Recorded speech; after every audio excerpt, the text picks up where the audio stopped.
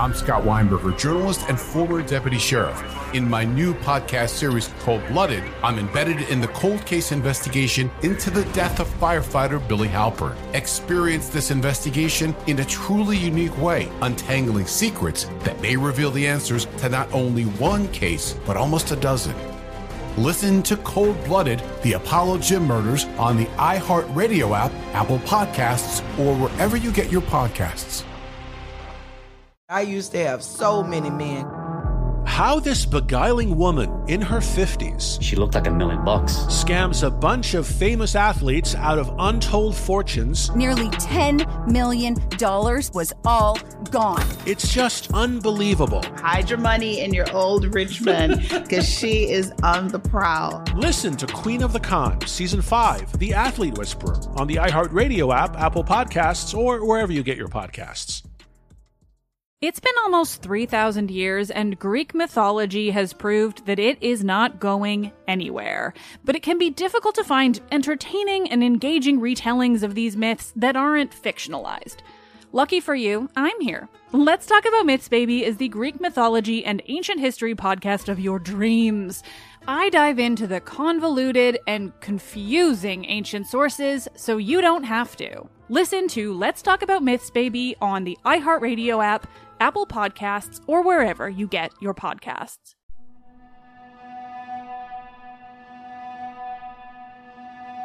On September 12, 1953, Linda King visited George White at his Bedford Street pad in New York.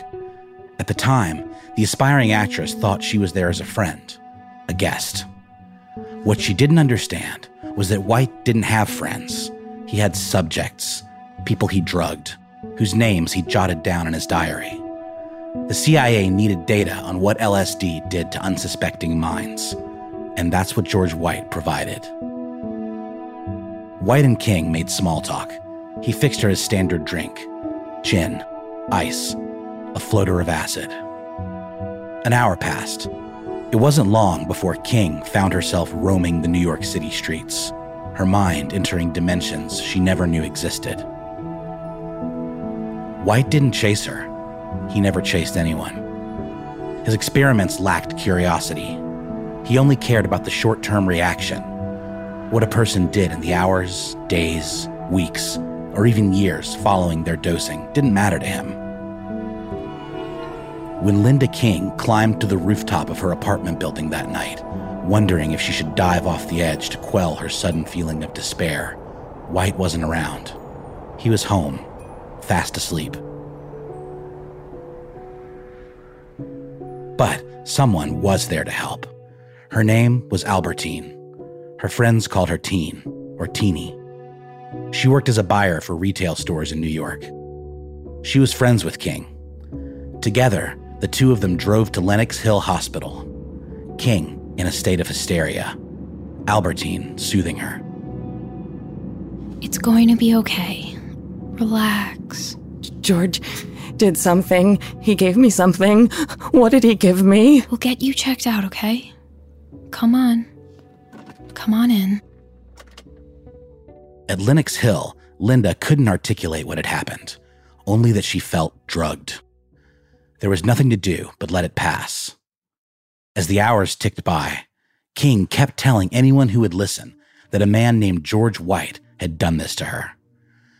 They needed to remember the name George White. 81 Bedford Street. George White.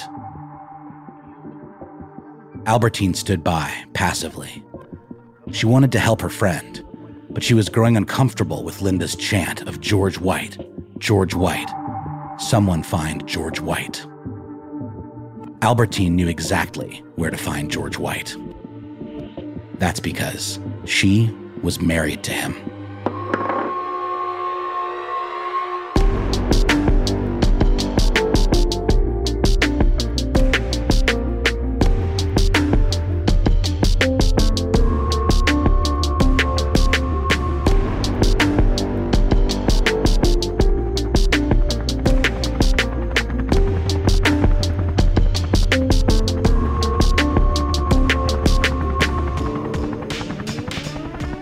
For iHeartRadio, this is Operation Midnight Climax, an iHeart Original podcast.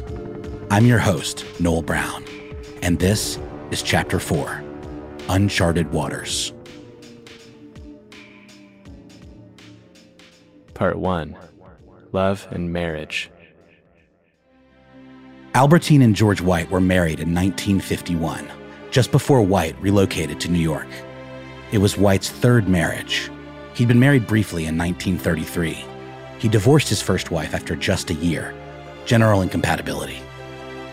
In the 1940s, he married his second wife, Ruth. She left him while he was serving abroad. They weren't a happy couple. For all of White's bravado, for all the drug peddlers he pushed around and all the gunfights he got into, he wilted in front of Ruth.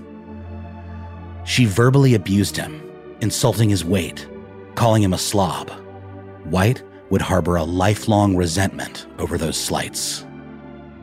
But Albertine was different. She didn't see a calloused narcotics cop. She saw White as good at his job, effective, punctual. She liked punctual. She liked that his picture made it into the newspapers after big drug busts. She liked that he was well-read and well-traveled, even if he left dead bodies in his wake. And he had powerful friends, like mayoral candidate Rudolph Halley, who once promised to make White commissioner of the New York Police Department. For White, Albertine represented a step up society's ladder. She was a clothing buyer. She knew fashion. She always looked spectacular. White enjoyed taking her out and showing her off, watching men as they admired her. And sometimes, he didn't mind if they did more than that. George and Albertine were swingers, a couple who didn't mind if one or both got into bed with a third or even fourth party. But this wasn't swinging in the internet age, where partner swapping on an app would hardly be newsworthy. This was the early 1950s, when sex in America was still a taboo subject. Alfred Kinsey had just caused a stir, publishing his research into American sex lives. The first issue of Playboy was just around the corner, and while nudity was tolerated, anything beyond that would have been a problem. Porn movies were still known as stag films.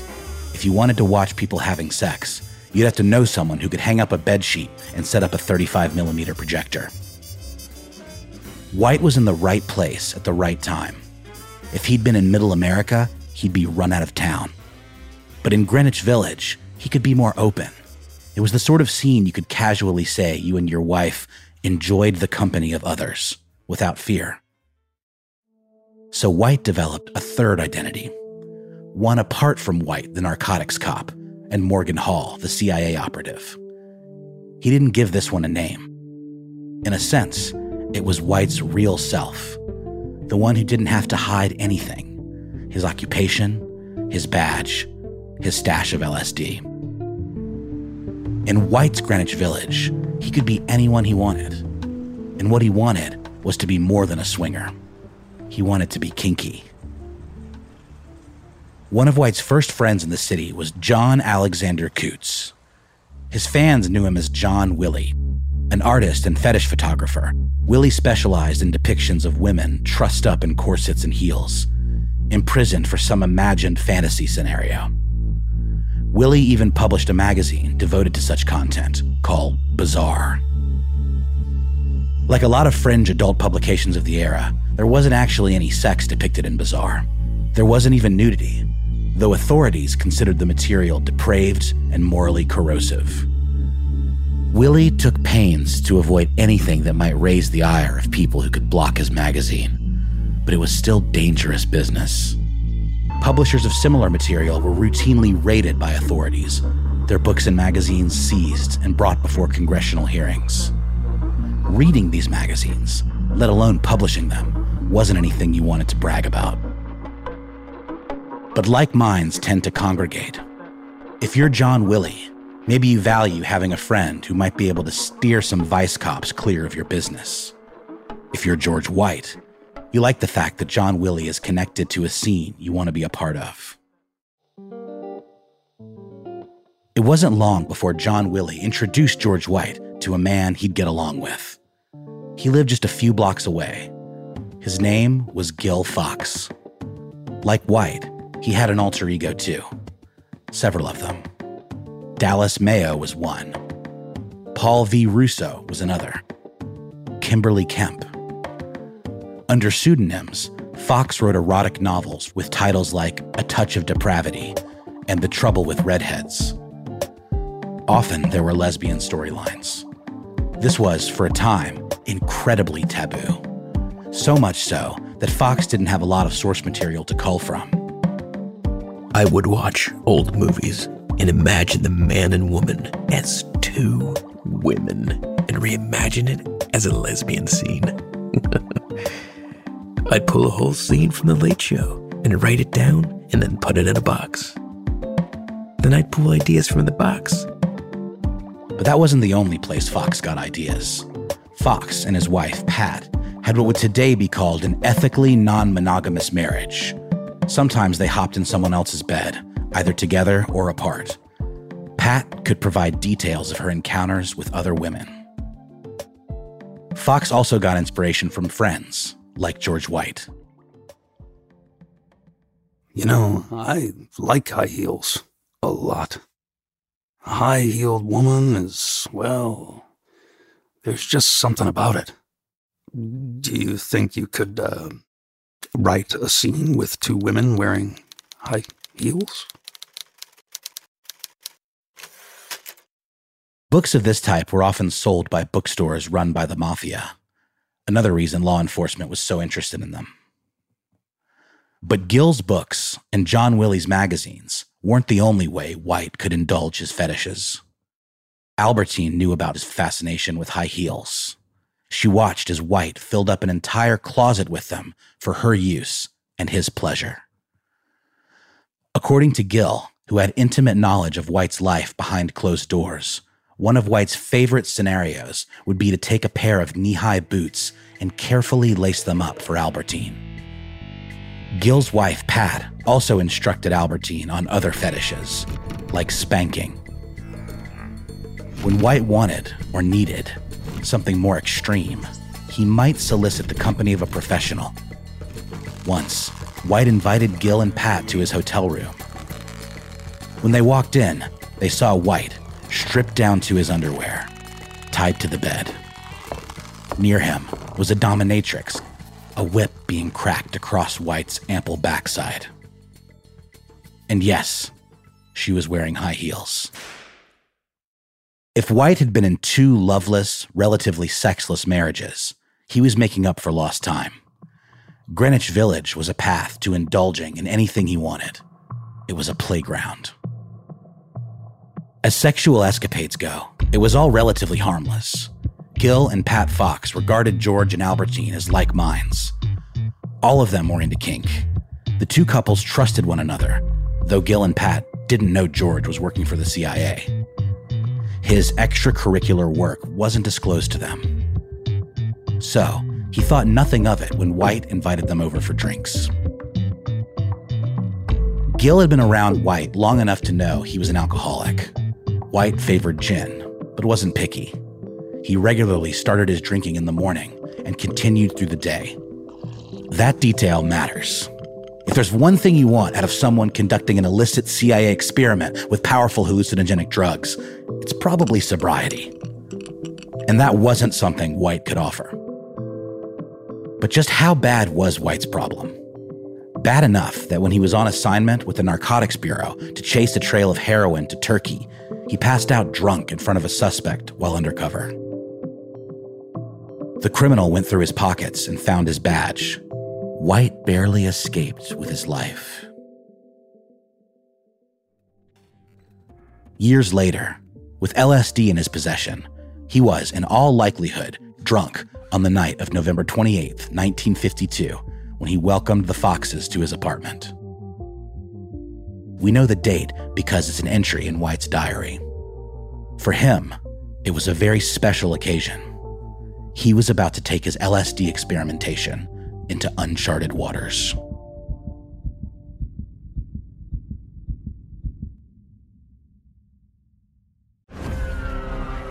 I'm Scott Weinberger, journalist and former deputy sheriff. In my new podcast series, Cold Blooded, The Apollo Gym Murders, I'm embedded in the cold case investigation into the death of firefighter Billy Halpern. It's just a shame, that they took him from us. Experience this investigation in a truly unique way, knocking on doors, uncovering new evidence, including the DNA of a potential killer. My name is Danny Smith. I'm a detective with Miramar Police Department. This is Scott Weinberger. We're actually reopening an old case, and your name came up. Untangling secrets that may reveal the answers to not only one murder, but almost a dozen. I thought they were going to kill me, so I kept my mouth shut and I didn't say anything. All these years, I didn't say anything. Listen to Cold Blooded, The Apollo Gym Murders on the iHeartRadio app, Apple Podcasts, or wherever you get your podcasts. I'm preaching to somebody today who is waiting for God to give you your next step. And you don't know what it is yet. You need God to show you your next step. Because God, I can't stay where I am, like I am, where it is. This isn't going to work. I have to move on, but I don't know where. A lot of time you'll use it as an excuse. Well, I don't know how. I don't know where. I don't know what. God, if you show me. God, if you tell me. God, if... No. You know enough right now. And if you needed to know more, he would show you.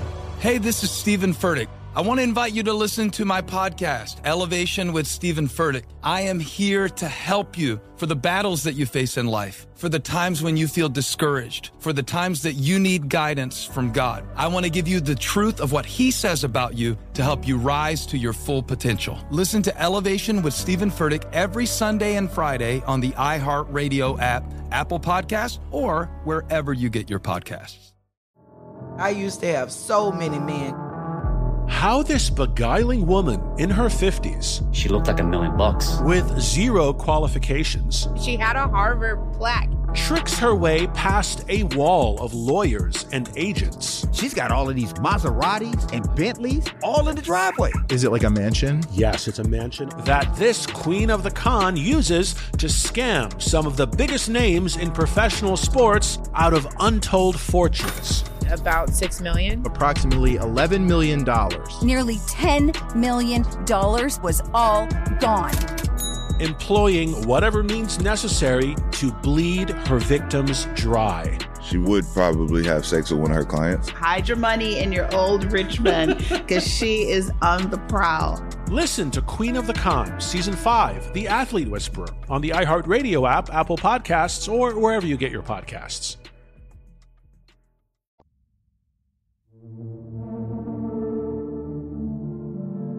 Part 2.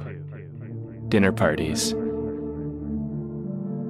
Gil and Pat Fox arrived at White's apartment, his real apartment, not his Morgan Hall residence, and said hello to Kai Jurgensen. Kai was a drama professor from Chapel Hill, and another interesting wrinkle in White's personality. His circle of friends included murderers, informants, mayoral candidates, swingers, and apparently professors. All of them found something alluring about White. For the criminals, fraternizing with a cop felt empowering, like they were getting a peek at the other side. For more respectable members of society, it was the opposite. White felt dangerous, unpredictable. They just didn't quite understand the danger until it was too late. Welcome, everyone. Pat, you look like $1 million. Gil, how's the magnum opus coming? Well, come on in and meet the Jurgensens. Tina's getting dinner ready. The Foxes chatted with Kai and Joe Jurgensen while White busied himself at the bar. One thing Gil had noticed about White was that he liked mixing 2 pitchers of martinis at his parties. One was for himself, because again, he had some kind of vendetta against his liver. The other was for guests. The 2 pitchers served a different purpose, though. White wanted to keep the pitchers separate so he could add a little something extra to one of them to liven up the proceedings.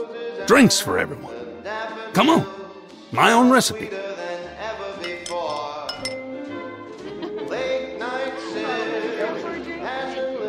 The Whites, Foxes, and Jurgensens began to party, drinking, dancing, talking about their Thanksgiving celebrations. talking about the holiday season and about New York and their plans. Then the couples piled into a car and began driving in the lower village. Gil noticed it had started snowing, and he admired the white flakes falling. After a few minutes, Gil stopped smiling. The snow was beautiful. It was maybe the most beautiful snow he had ever seen. But there was something different about it. It began to change colors. The snow was lit up, switching from blue to green to yellow. Gil looked over at his wife, Pat, who held an expression of pleasant disbelief. Then he looked at Jo Jorgensen, who was holding her arms out in front of herself like a ballet dancer. Jo would later say she was admiring an ornate pair of opera gloves that had materialized out of thin air.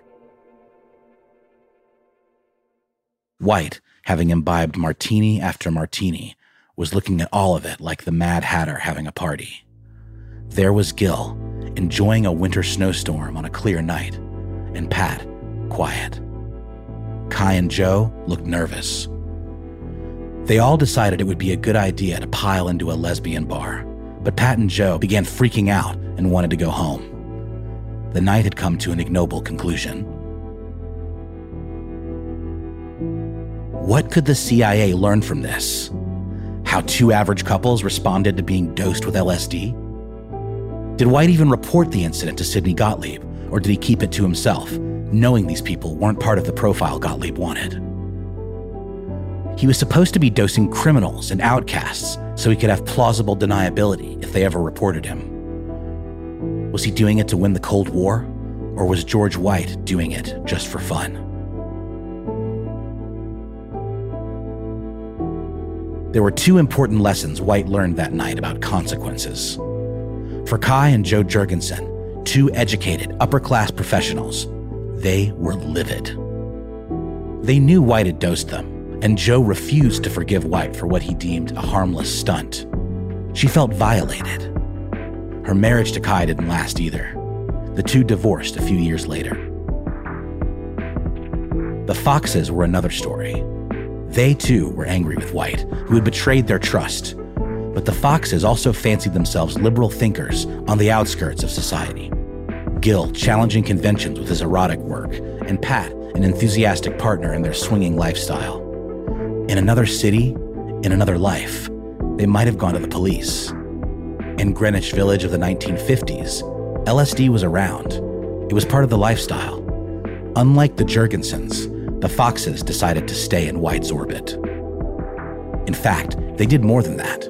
The Foxes actually helped White grow his pool of subjects. And this time, the consequences would be far more serious than Technicolor snow.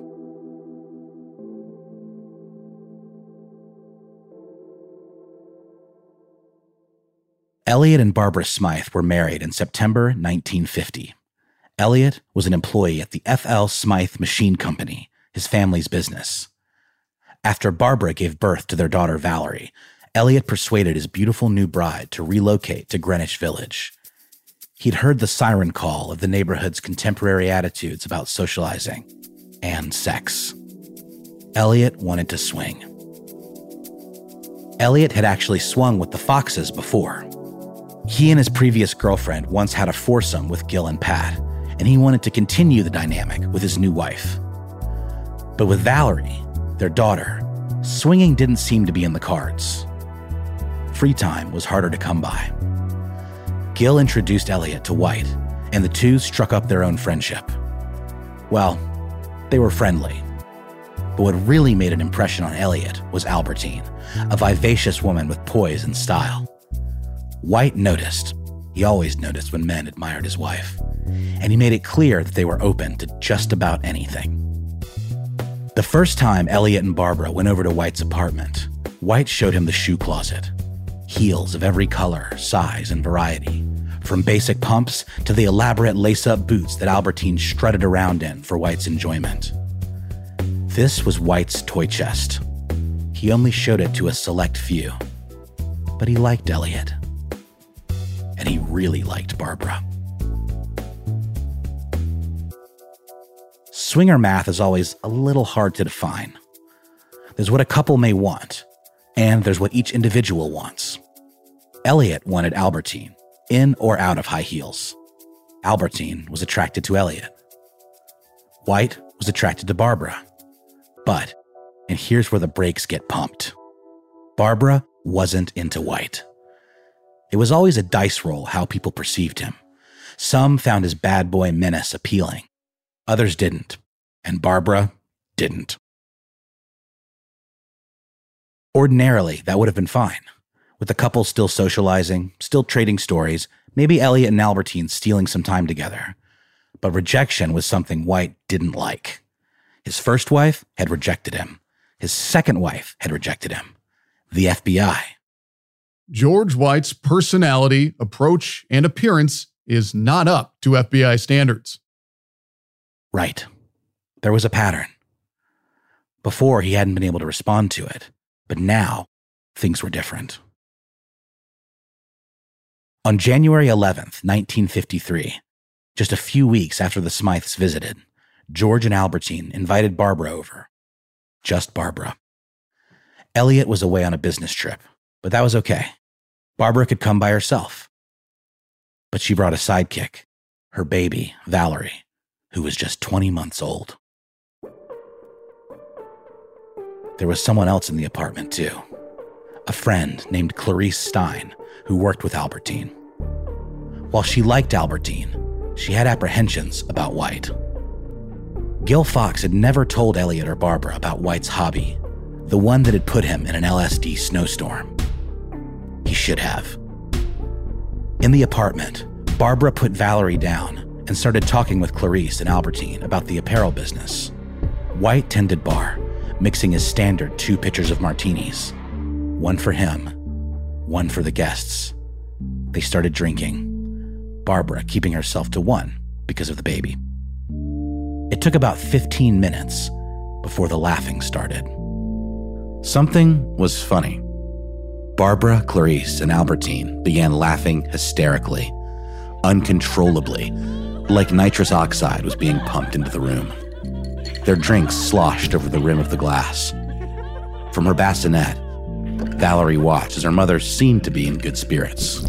But remember what the chemist Albert Hoffman said about his discovery, about LSD, and about the dangers it posed when it was outside of a highly controlled environment. The danger of a psychotic reaction is especially great if LSD is given to someone without his or her knowledge. The conditions for the positive outcome of an LSD experiment reside in the milieu of the experiment, the persons present, their appearance, their traits. Barbara, you don't look so good. You feeling okay? The acoustic milieu is equally significant. Even harmless noises can turn to torment. LSD tends to intensify the actual psychic state. A feeling of happiness can be heightened to bliss. A depression can deepen to despair. It's dangerous to take LSD in a disturbed, unhappy frame of mind or in a state of fear. The probability that the experiment will end in a psychic breakdown is then quite high.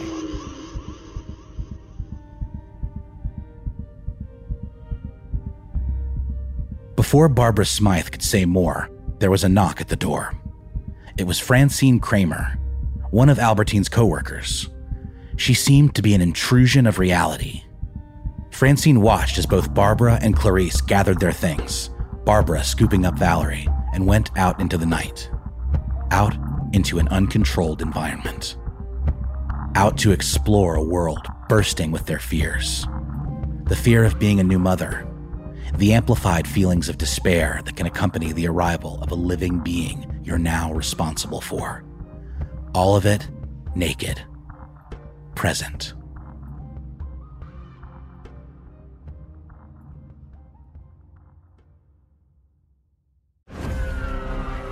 I'm Scott Weinberger, journalist and former deputy sheriff.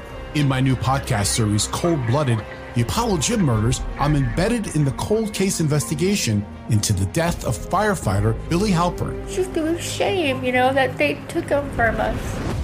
Experience this investigation in a truly unique way, knocking on doors, uncovering new evidence, including the DNA of a potential killer. My name is Danny Smith. I'm a detective with Miramar Police Department. This is Scott Weinberger. We're actually reopening an old case, and your name came up. Untangling secrets that may reveal the answers to not only one murder, but almost a dozen.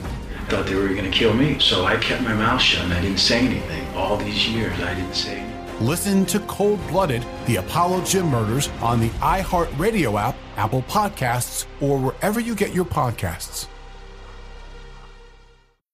I'm preaching to somebody today who is waiting for God to give you your next step. And you don't know what it is yet. You need God to show you your next step.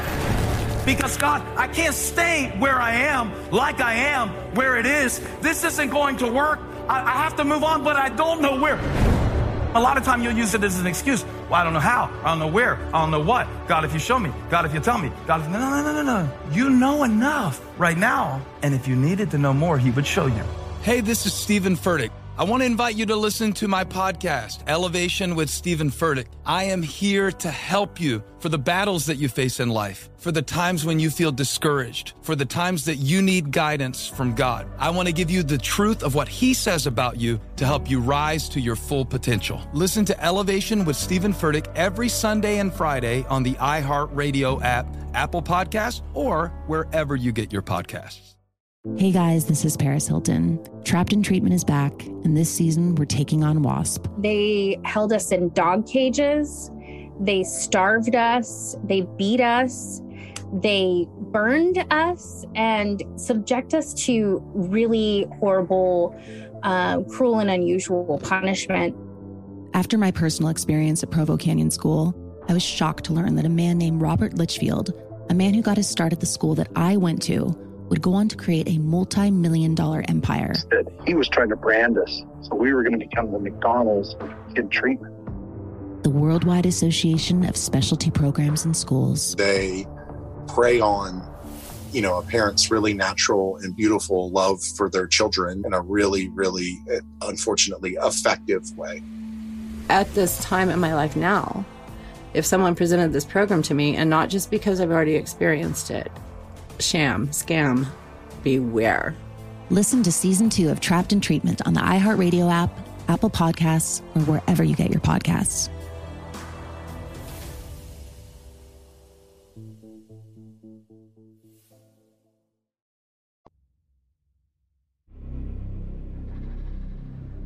Part 3. Untouchable. Clarice and Barbara went their separate ways. Clarice arrived home and, still in a state of terror, picked up her telephone and called White, demanding to know what he had done to her. Yeah. George, I'm so scared. What's happening? Clarice, you know what time it is? George, should I see a doctor? You should stop calling. Go to sleep. George? Clarice called again and again. She begged him to tell her what he had given her so she could get something to counteract it. Each time, White hung up. He had gotten whatever information he wanted out of his experiment. He had no interest in consoling her. In his diary, he wrote just 4 chilling words. Clarice, got the horrors. Barbara had made it home with Valerie safely. She didn't call White. She didn't even tell Elliot what had happened. He had no idea that night would change the course of both of their lives. Barbara grew distant. She was prone to increasing bouts of depression. If it had started as something expected, the kind of bleak moods new mothers sometimes experience, it had blossomed into something far more serious. Elliot, I need to tell you something, and I need you to promise to believe me. I think the mafia is after me. The encroaching paranoia put a strain on their marriage. Barbara withdrew more and more, fearing her phones were tapped. By 1958, she agreed it was best to be admitted to Stony Lodge Hospital, where she was diagnosed as a chronic paranoid with depression. She expressed fears Elliot was trying to kill her. Her marriage didn't survive the stay. She and Elliot soon divorced, with Valerie being placed with Elliot's parents. A woman with a new child, with a happy home life, was, by 1962, receiving electroshock therapy. Over time, LSD researchers, reputable ones, would reinforce the idea that people receiving doses unknowingly were at the greatest risk for adverse reactions. They couldn't ease their minds by reassuring themselves it was a drug-induced episode and only temporary. Traumatic flashbacks could persist for years, well beyond the initial window of hallucinations. It would be a long, long time before Elliot found out what happened at George White's apartment that night in 1953. By that time, Barbara would be dead, having spent the remaining 2 decades of her life in institutions.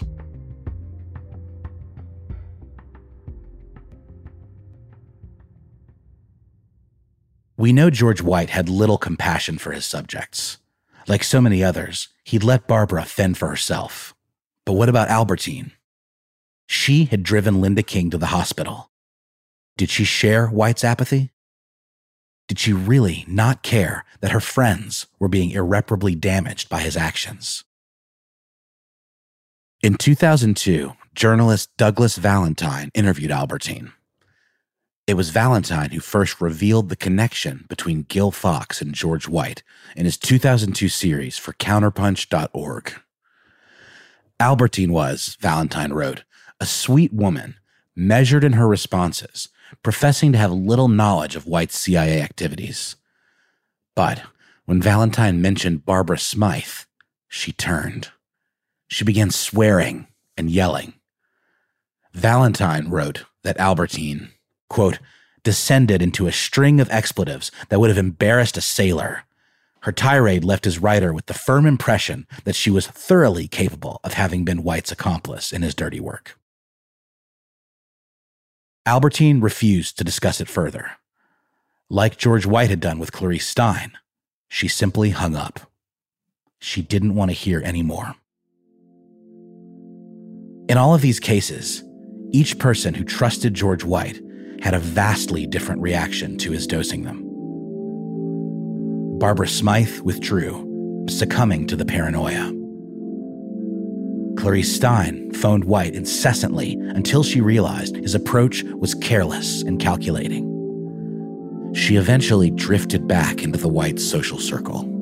She was, after all, co-workers with Albertine. Perhaps it was easier to let the whole experience go than to create problems at her job. The Jurgensens avoided him entirely, the appeal of his dangerous side having grown too frightening. The Foxes accepted it as a condition of their friendship with White. For a man who enforced morality, it's puzzling to consider White's own version of it and how callous he could be, even to friends. Though we do know something about his ethics, thanks to this passage from his unpublished autobiography.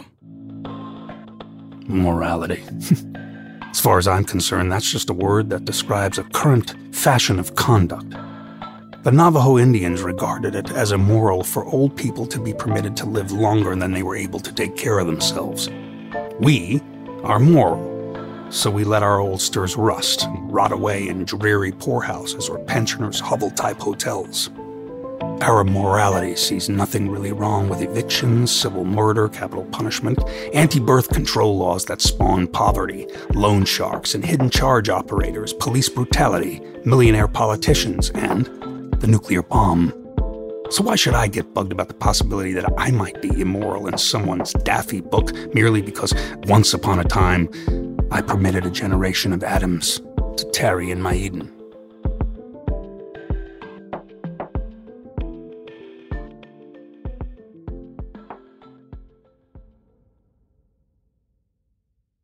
Where was Sidney Gottlieb in all of this? For an operation that CIA Director Allen Dulles considered to be paramount in securing the future of the United States, was anyone aware of White's sadistic streak? That he was extending his psychedelic outreach to include young mothers? That he was consumed by sex and alcohol? Sidney Gottlieb knew all about it. As White continued to give him reports, the two grew closer. When White took up leatherworking as a hobby, he made Gottlieb a belt for his birthday. And he had another gift for Gottlieb the next time he was in New York.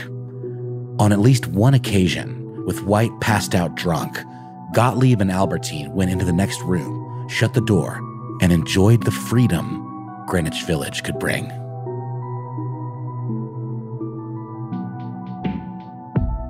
In Eden, there was Linda King, the actress who visited White and wound up on the rooftop of an apartment complex, contemplating a step forward. Albertine drove her to the hospital, where she insisted to everyone that George White had done this to her. She wasn't scared of White. She wanted people to know what happened. A police officer from the New York Police Department took her statement. So did a representative from the department's mental health unit. You can imagine they raced over to George White's apartment, knocked on his door, demanded answers. Toxicology reports would demonstrate Linda King had been administered LSD. If they dug deeper, Barbara Smythe, Clarice Stein, Kai and Joe Jurgensen, and countless others could corroborate King's story, that George White was on a psychedelic rampage. That's what could have and should have happened. But Linda King didn't take into account one thing, that the authorities had already been contacted by the CIA. And the message was simple. If anyone should come in with a complaint about George White, it should be torn up and forgotten. He was on a state-sanctioned mission. Whatever happened to Linda King wasn't the business of the New York Police Department. Decades later, a CIA official would try to find Linda King's records at Lenox Hill Hospital. They didn't exist. George White was something worse than dangerous. He was untouchable. The only thing that could come between White and the CIA's mission to master mind control was when the game finally went too far. It would take a fall from a 10th-story window for George White's fantasy life to finally shatter, and for the snake to no longer be in charge of Eden.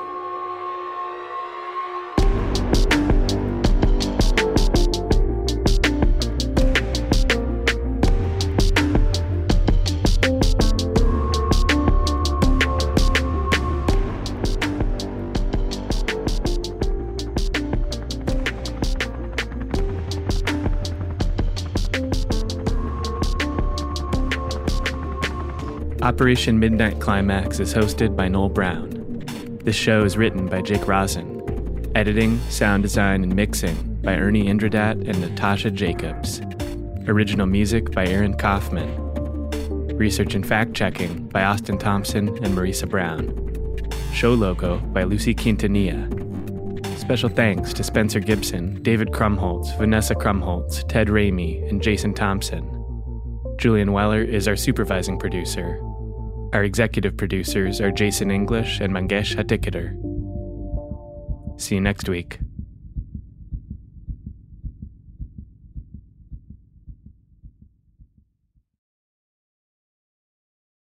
I'm Scott Weinberger, journalist and former deputy sheriff. In my new podcast series, Cold-Blooded, I'm embedded in the cold case investigation into the death of firefighter Billy Halpern. Experience this investigation in a truly unique way, untangling secrets that may reveal the answers to not only one case, but almost a dozen. Listen to Cold-Blooded, The Apollo Gym Murders on the iHeartRadio app, Apple Podcasts, or wherever you get your podcasts. It's been almost 3,000 years, and Greek mythology has proved that it is not going anywhere. But it can be difficult to find entertaining and engaging retellings of these myths that aren't fictionalized. Lucky for you, I'm here. Let's Talk About Myths, Baby is the Greek mythology and ancient history podcast of your dreams. I dive into the convoluted and confusing ancient sources so you don't have to. Listen to Let's Talk About Myths, Baby on the iHeartRadio app, Apple Podcasts, or wherever you get your podcasts. I used to have so many men. How this beguiling woman in her 50s, she looked like $1 million, scams a bunch of famous athletes out of untold fortunes. Nearly $10 million was all gone. It's just unbelievable. Hide your money in your old rich man, because she is on the prowl. Listen to Queen of the Con, Season 5, The Athlete Whisperer, on the iHeartRadio app, Apple Podcasts, or wherever you get your podcasts.